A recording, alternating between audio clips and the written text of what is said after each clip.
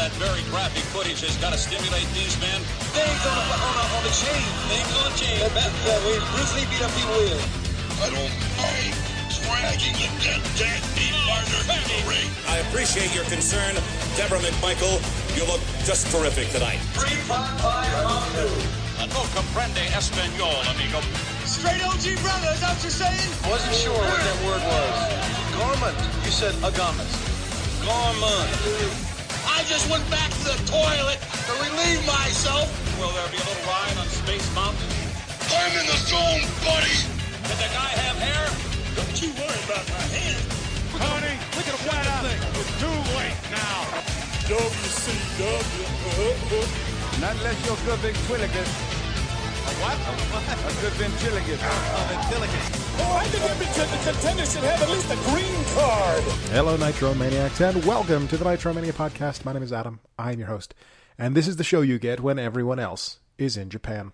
This is the 54th episode of NitroMania, meaning there is now one episode for every edge on the Holt graph, one episode for every point scored by the Utah Jazz on June 7th, 1998, the lowest single-team score in NBA playoff history, one episode for every milligram of caffeine in a 12-ounce can of Mountain Dew, and one episode for every card in a standard deck of playing cards if you include the Jokers. Last week on the show, Sting declared himself a free agent, whatever that means. Syxx was named the sixth member, coincidentally enough, of the NWO, and we were told that the Macho Man would be the only person at Nitro tonight since everyone else would be in Japan. I doubt that's actually true, but would it make for an interesting episode? Let's get to it. It is Monday, September 23rd, 1996, and we are live from Birmingham, Alabama. This is the Birmingham Jefferson Civic Center, now known as the Birmingham Johnson Convention Complex, and as far as I can tell, this is the first of only 2 episodes of Nitro from this arena. We will not return here for another 47 episodes. So tonight in Birmingham, where they love the governor, Who. We open by following the Nitro logo up the aisle to the pyro. Tony is screaming his head off as per usual. Tony reminds us that many of the top WCW superstars are in Japan, so come on in, NWO. Come kick our fucking asses. Tony shows us a newspaper ad that the NWO took out stating they'd be taking over Nitro tonight because everyone is gone. Larry calls the NWO parasites. Tony talks about the Macho Man, and we get footage from Fall Brawl of Macho getting offense in on the Giant. We then get footage from earlier today, same as last week, the NWO operatives handing out flyers at the door. Some random guy tries to cut a promo, but we can't hear him, so who cares? Your opening contest this evening is a tag team match. The Taskmaster and Conan, still one N, going up against Brad Armstrong and Juventud Guerrera, who have been in the ring this entire time. It still has not been explained why Conan is in the dungeon, nor has it been explained why the dungeon still fucking exists. Mike Tenay is on commentary for this match because Tony and Larry know nothing. David Penzer announces the dungeon as accompanied by Jimmy Hart. Maybe he just didn't see Big Bubba coming down to ringside with them because he's dressed all in black. Tony reminds us that the Mexican title is not on the line here tonight because the Mexican title is always contested in tag matches, and also because it's not actually real. Kevin Sullivan refuses to tag in a couple times to the bewilderment of Tony. NWO picketers appear in the background, and Sullivan finally tags in just to make the pin and win the match. Then Bubba attacks Conan. Jimmy Hart celebrates this beatdown while still holding the Mexican Heavyweight Championship. Jimmy calls this an initiation, which is weird because he's been in the group for like a month now. Conan gets up, yells, "I am the Dungeon of Doom," repeatedly, spitting directly into the camera in the process. And that's it. Okay. We come back from break and Tony shows us the end of last week's Nitro, the NWO in the limo, and then we go to Tenay in the locker room with Macho Man. Where the fuck is Gene? Macho says he took himself off the Japan tour to watch over Nitro. This is a surprisingly sensical Macho Man promo. He promises to wipe out Hogan at Halloween Havoc. It really says something about WCW's business sense if they originally booked every single top guy in the company for a Japan show on a Monday. Even without the threat of the NWO looming, what the hell was the plan? Back to the arena for the entrance of Mean Mike Enos. He's an Enos. Facing off against Chris Jericho this evening. The NWO picketers continue to walk back and forth across from the hard can. I'm sure the fans sitting over there appreciate those giant fucking signs being carried directly in front of them. Jericho somehow manages to counter a power slam into a lateral press. It looks awkward as hell, but it gets him the victory. Not a terrible match, but nothing that would burn the house down. Back from break for Pat Tanaka, who is entering to Goldberg's music. I double-checked this. I went on Google and searched the episode and found a video on Dailymotion that was ripped from a VHS recording from September of 1996, and god fuck damn if Pat goddamn Tanaka isn't entering to what would later become one of the most iconic theme songs in all of professional wrestling. I cannot make this up. Ladies and gentlemen, welcome back to WCW Monday Nitro here on TNT. Still to come in this telecast, we have the World Tag Team title, Harlem Heat and Public Enemy. The Macho Man to go up one-on-one against Greg the Hammer Valentine. VK Wall Street will go one-on-one against Jim Powers, Hacksaw Jim Duggan, Ron Studd. Ladies and gentlemen, the NWO has said they will be here tonight. They are making the Macho Man Randy Savage their target, but as we've heard from Savage before, he is up to the task here tonight. And here is Pat Tanaka. Well, that's what he says, but how many members of the New World Order can Savage handle at one time? Pat Tanaka, who looks so uncomfortable on his way to the ring, is taking on Glacier. Something tells me that the theme song does not also come with a winning streak. We still have the lighting effects during the match. Glacier's hair is now dark, so that lasted all of a week.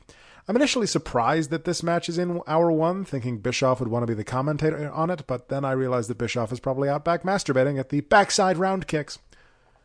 Oh, Glacier wins. It's not a long match. He does a kata inside lasers. This Saturday night, Brad Armstrong versus Dean Malenko, Public Enemy versus High Voltage, and the Macho Man if he's still alive.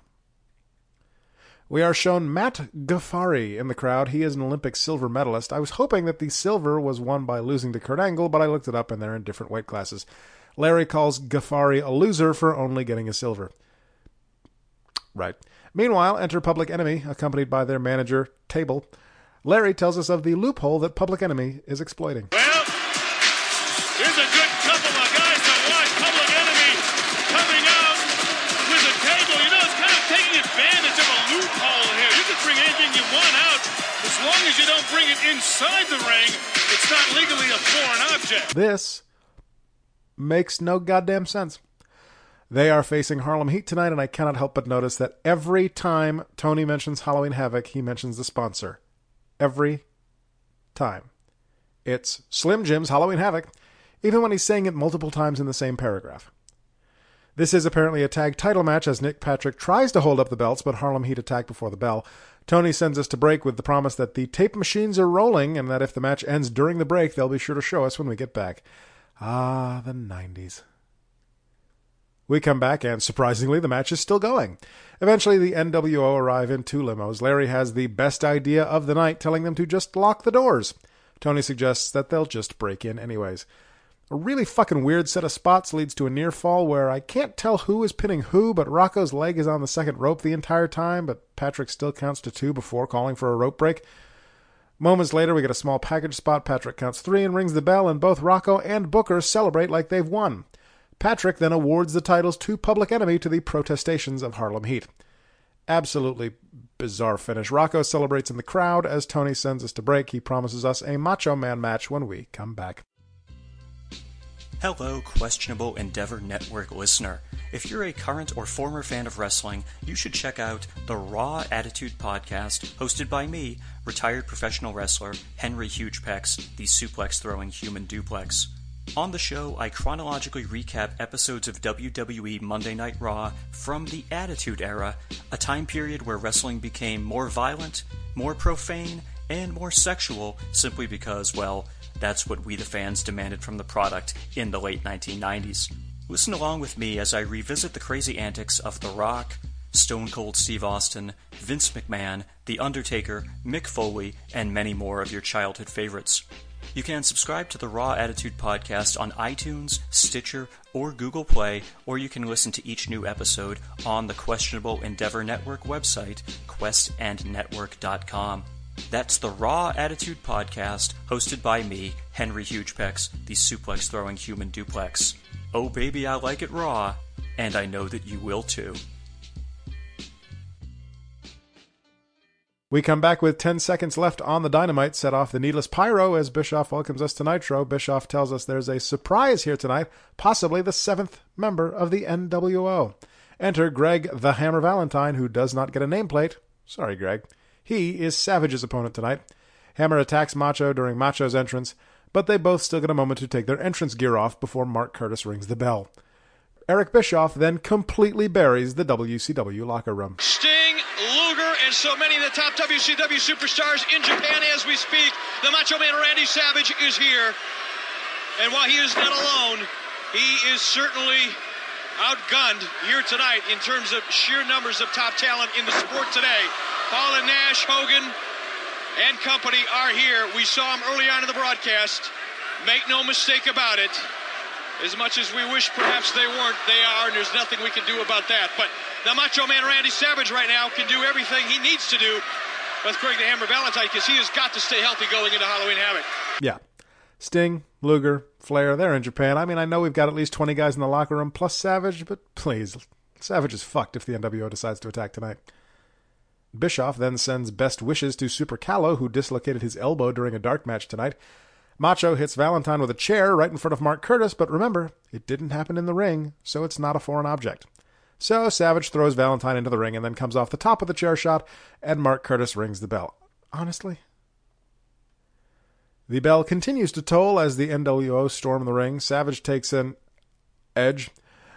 We get a shot of Liz looking terrified until she just runs away. Then a jackknife powerbomb for Macho. Six's gear tonight legit looks just like his 1-2-3 Kid singlet without the numbers on it. The Giant has a microphone with which to introduce Hulk Hogan. Giant delivers a nice, sloppy blowjob of an introduction for Hollywood, and Hogan comes out. Giant calls Hogan the financial backbone of the NWO, but I thought that was Ted DiBiase. Hall and Nash hold Macho up for Hogan so he can kick him in the gut, and then a leg drop, and then another. Kevin Nash then, I swear to God, whips Savage with a Slim Jim. Hogan then sprays fake hair on Savage's head because the baldness is blinding. Savage, who was barely bald to begin with, by the way, gets his head sprayed, and then Hogan says they're taking over. Hall and Nash storm commentary. Bischoff tries to leave, but is told to stay and do his job and do it well. Everyone else shows up, and Hall introduces the 7th member. And let's bring out our newest member, Ted DiBiase's head of security. Make welcome, if you will, a name very familiar to wrestling fans. Bring him out. Get him out. Teddy, where's Get Vincent? off me. Bring Vincent! Bring out Vince. Vince, come on out. This is, of course, meant to make people think that McMahon is coming out, though why they would call Vince McMahon DiBiase's head of security, I cannot say. After an awkward amount of time that ends with Kevin Nash about to switch to another topic while we wait for Vincent, who should come strolling through the entranceway but Virgil, who is now, of course, known as Vincent. For anyone who is not aware, he was given the name Virgil when he was the $1 Million Man's lackey in the WWF because Dusty Rhodes' real name is Virgil Runnels, and Vince McMahon saw this as some sort of fuck you to Dusty. Now, of course, the tables are turned. As Vincent meanders over to commentary, I can't help but notice that fucking Wildcat Willie, or whatever the fuck his name is there. Why is that stupid cat still there?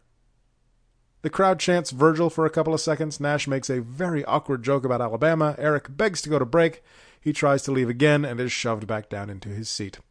The break is an ad for the NWO t-shirt. Buy the shirt! Hall welcomes us back to the first ever NWO Nitro. Hall tells us that if they wanted to, the NWO could take over whatever they wanted. The NBA, the NFL, including Kevin Green, hell, even NASCAR. This is the cue to bring out the NWO race car. The driver then revs the engine incessantly. Nash promises that Kyle Petty is the driver of the car. This is controversial for some reason, and that he'll be there next week. To the ring for your next match, Jim Powers versus M. Wall Street. The Giant is the ring announcer now, apparently, and he does not know how to ring announce. The following contest is against Jim Powers and M. Wall Street. This match is brought to you by the new World Order. Just awful. Jim is accompanied by Teddy Long, who Kevin Nash calls Peanut Head, and then calls fat. I guess since they named Virgil Vincent, that VK Wall Street gets to be M Wall Street again, I guess. Because they already have another fuck you Vince. I don't know. Nash, Hall, and Six decide to go to the ring to get a better look at things, so DiBiase gets on commentary. Hall and Nash then just beat up Jim Powers on the outside as Wall Street just fucking leaves. Randerson then leaves as well because, quote, "This isn't WCW." So Nick Patrick shows up. So I guess the Giant is fighting Powers now? Powers bumps off the throat grab for the chokeslam, then gets chokeslammed for the pin. At the same time, we cut to Hogan just a second too early as we see him running down a hall and around a corner, so he can then come around the corner and spray paint the wall while singing. He pounds on a door, the Nasty Boys come out, and Hogan appears to buy off the Nasty Boys, giving them his room key and sending them to his suite with the championship so that they can discuss business. Back from break for Jim Duggan versus someone the Giant called Ron Stowe. I got nothing. The following contest Jim Duggan coming up. What did you do with Savage? Duggan! Hey, he's back there having a Slim Jim break. Don't worry about him. Hacksaw Jim Duggan making his way to the ring. He's a fine American patriot. Eric clarifies that Hacksaw is supposed to face Ron Studd, and Hall says this. Hacksaw Jim Duggan scheduled to face Who's Ron coming Studd. up? Oh, he's a comer. He's a comer. Yeah, fellas, He's a comer. I don't even want to know. I don't want to know. Hogan stops Studd in the aisle, and he and Nash beat him up. Giant introduces Six as the opponent. No one knows where he is until we cut to the ring and he's standing on the top rope. Genius. Duggan tries to murder Nick Patrick with the 2x4 until Six attacks from behind. Giant pulls Duggan out of the ring to break up a pin and gives him one of the worst, weakest-looking chokeslams I've ever seen on the floor. Six then gets the pinfall victory. Back to commentary for more of Eric Bischoff being emasculated, then we go to break. This is painful. In the October issue of WCW Magazine, Savage talks about Hogan, the inside story of the NWO, the Horsemen, and the Dungeon, and something about Glacier. When we come back, we get NWO Sting's nameplate while we're looking at a shot of the back of the NWO race car. We then get the nameplate again when NWO Sting is actually in the ring. NWO Sting is facing some guy named Bo LeDuc, who Bischoff says DiBiase brought with them. Bo loses to the Scorpion Deathlock. Back to commentary, and Hogan talks about how he's going to destroy Macho at Halloween Havoc in Vegas. Sorry, Slim Jim's Halloween Havoc in Vegas. He continues to ramble as DiBiase sends us to break. Oh, Pedro loves tuning Japanese. What say you, my friend Menchi? And I guess I'm here too. If you're looking for wacky reviews of anime, check out Tuning Japanese. A podcast where three dudes in their 30s talk about anime. Only on the Questionable Endeavor Network. Do they drink too? A little bit. I do. We come back for High Voltage in their extremely low singlets. Their opponents are the amazing French Canadians. They sing the Canadian national anthem until the Outsiders appear. The Outsiders enter the ring, the Canadians depart, and High Voltage gets the shit kicked out of them. High Voltage get a little offense in before the commercial break, but after that it's all Outsiders all the time. DiBiase tells us that this is the first step to crowning the NWO Tag Team Champions and that they want all the belts. Hogan threatens Mike Tyson, interestingly enough. To the desk, Six, Two Sweets, Hall, and Nash. Vincent tries for a high five and gets completely ignored. We then go back to the beatdown on Savage from earlier just for shits and giggles. Hogan invites the entire NWO to come to the filming of his next movie, the new Three Ninjas movie. They all suck each other's dicks for a bit and we go off the air. This was painful. I see a lot of folks online praising this episode for its storytelling with the takeover and all, but for me, this was just painful to watch after the Macho Man beatdown. We got a nice surprise with the tag titles changing hands, but after that, it was all downhill for me. I like the NWO in short spurts, appearing here and there. All NWO all the time. It's just bad. On Cage Match, this episode has a 6.31 out of 10. It brought in a 3.4 TV rating. If you watch anything this week, God, I don't know. Jericho versus Enos, maybe? Meanwhile, over on Raw, we are live from Hershey, Pennsylvania, the night after In Your House Mind Games. Mark Mero defeats Farouk in the finals of the Intercontinental title tournament. We got a replay of Shawn Michaels winning the Intercontinental title in July of last year. Kevin Kelly promises to expose Double J for not singing his song later on. Doc Hendricks is backstage as Mark Mero continues to celebrate his title win. Didn't we just do this in the ring? Then the expose of Double J, as told to us by Vince McMahon. Owen and Bulldog defeat the Body Donnas by submission. We go back to Mind Games for pictures of the WWF title match between Shawn Michaels and Mankind. Taker cuts a promo from a graveyard. Doc Hendricks is outside Razor and Diesel's dressing room. He is refused an interview. Steve Austin is on commentary to spit on Bret Hart. The Stalker defeats Hunter Hearst Helmsley when Mr. Perfect steals Hunter's escort yet again. Jim Ross then interviews Razor Ramon and Diesel, or he starts his intro to the live crowd while we go to Mankind and Paul Bearer in a graveyard. JR starts again after that, but then we go to a commercial. JR starts a third time after the break, but first he tries to turn heel. It is just as painful as you may remember. JR brings out Razor, who is quickly attacked by Savio Vega. It's bad, you guys. This episode of Raw has a 4.4 on Cage Match with a TV rating of 2. Of note, a dark match during this taping session featured Matt Hardy going against Jason Arndt. So what, you say? Why is a Matt Hardy dark match during his job days important? Well, it's not Matt that I'm making note of. Jason Arndt would later go on to become a member of one of the greatest stables in professional wrestling history. You may remember him as Joey Abs of the Mean Street Posse. All right, elsewhere in the world on September 23rd, 1996, it was the 354th anniversary of the first commencement exercises at Harvard University and the 107th anniversary of the founding of the Nintendo Company. It was the 79th birthday of Mexican luchador Santo, the 66th birthday of Ray Charles, and the 22nd birthday of Matt Hardy. That is it for 96 for this week. Let's come back to 2018 so I can say if you want to see me live and in person, you've only got one chance left this year, December 22nd at the John McCarthy Elementary School in Peabody, Massachusetts for Liberty States Wrestling. If you enjoy what we do here on the Rundown feed, you can support us by visiting paypal.me/rundownwrestling to make a one-time donation, or become a patron at patreon.com/rundownwrestling to become a monthly donor and have access to exclusive patron-only series and episodes. I want to thank Jeff again for joining me last time for Fall Brawl, and I hope you'll join me again as I talk at you next time right here on NitroMania.